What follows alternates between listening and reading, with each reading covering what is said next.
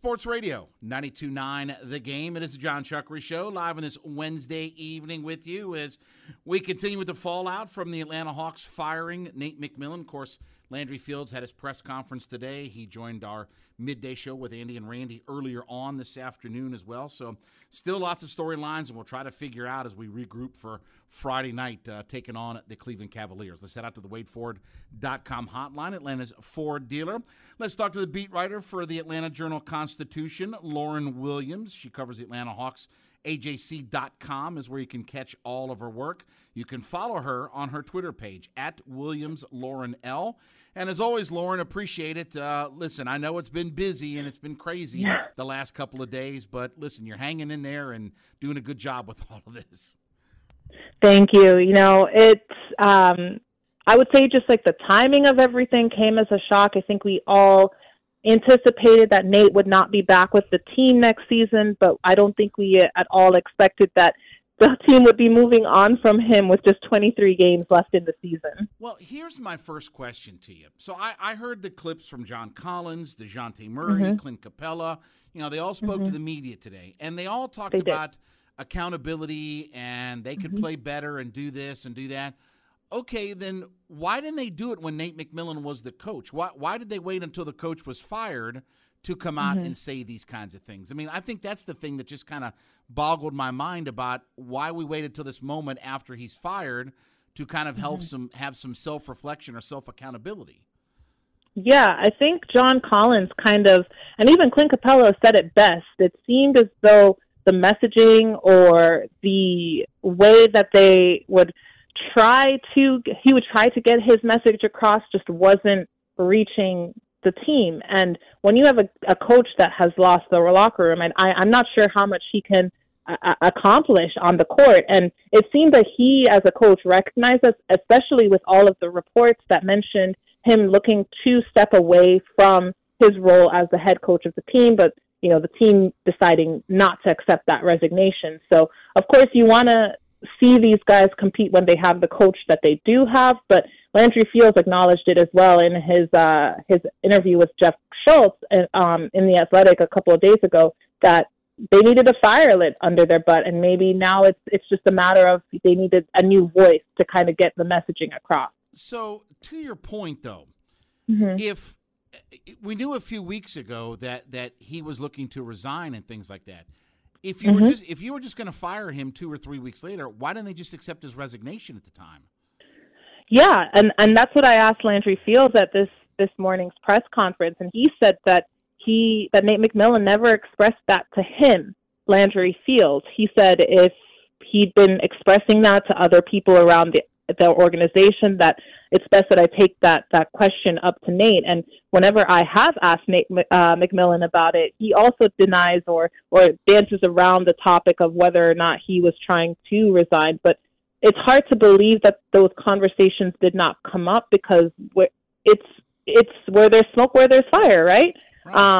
So it's an interesting situation where nobody wants to address whether or not Nate wanted to step down or why the team waited to move on from him now. But it's very odd timing, and now they're just, it seems, focused on getting the guy that they believe will take them to the finals. And as we've seen, Quinn Snyder is at the top of that list. We'll see if they're able to make that happen, especially with how everything has unfolded this season. Hawks beat writer for the Atlanta Journal-Constitution, Lauren Williams, joining us on the WadeFord.com hotline. So what do you think a realistic timetable for finding a new coach is? I mean, I know Landry Fields said on one hand, well, we could hire somebody immediately, but then again he said, well, it could also be summertime. So what do you think is a realistic – I mean, let me put it this way. Is Joe Prunty pretty much going to coach out the rest of this season, do you believe? If I'm a betting woman, and I'm not really much of a gambler, I would say that Joe Prunty finishes out the season. It's hard for me to realistically see them be able to bring in someone unless they're willing to spend big money, which Landry Fields did say in his press conference that, you know, they have the backing of the ownership group to do.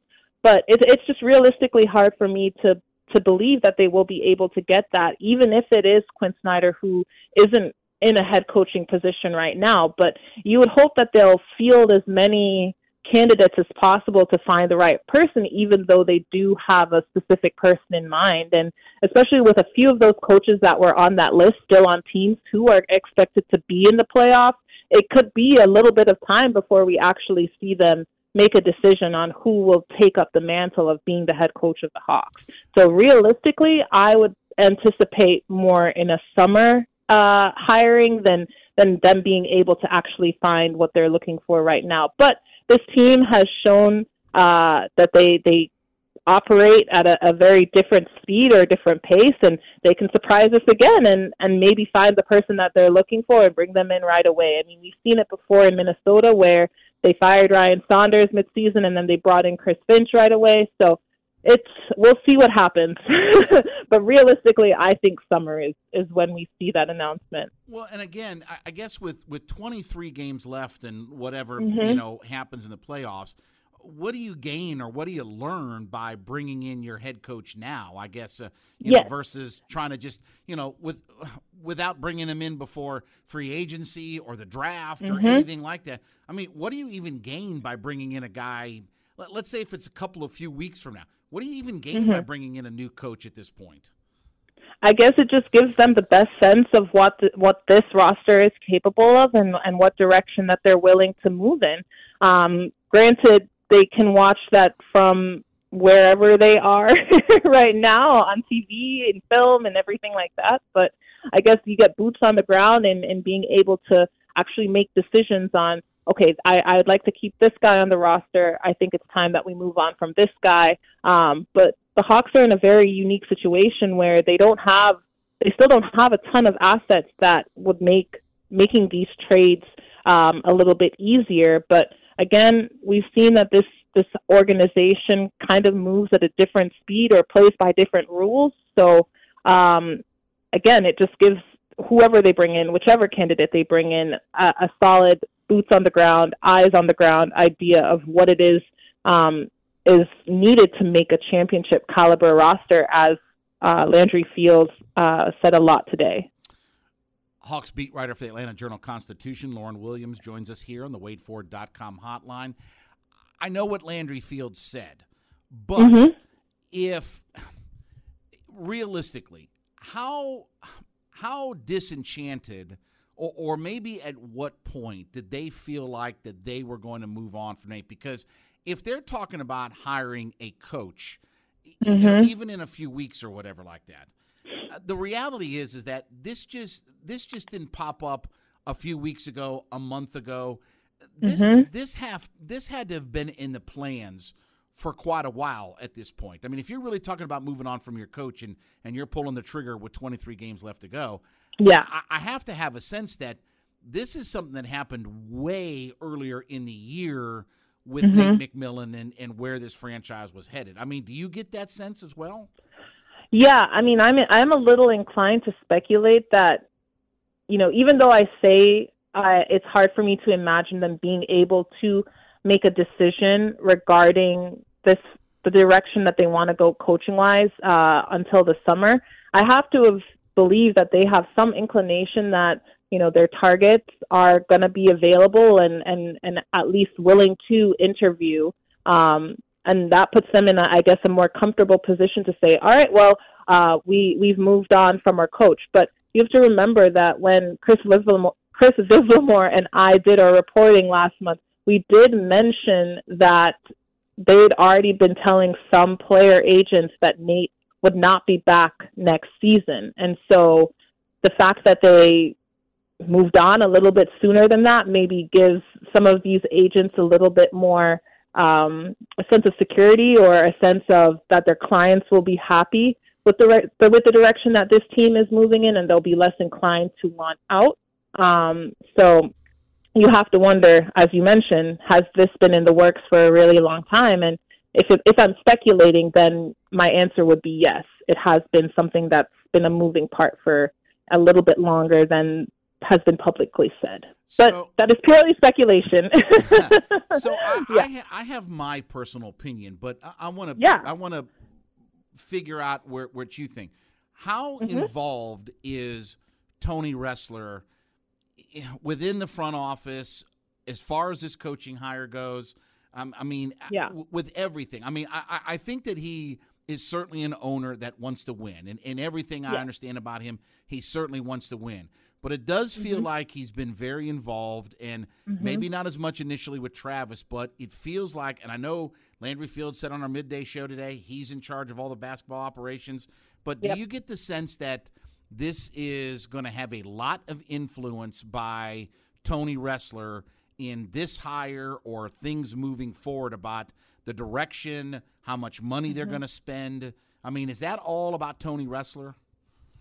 I'm inclined to believe that Tony Ressler has a very loud voice in this decision making, or a very strong voice, I would rather say, than loud voice in this decision making. And even though, yes, it ultimately comes down to Landry being the guy that has the final word, you have to believe that Tony has, a lot of influence in terms of what he'd like to see in this organization, especially since he's the person that has the majority stake. And so, I kind of have to agree with you that I'm inclined to believe that he has a very strong opinion in whatever happens going forward.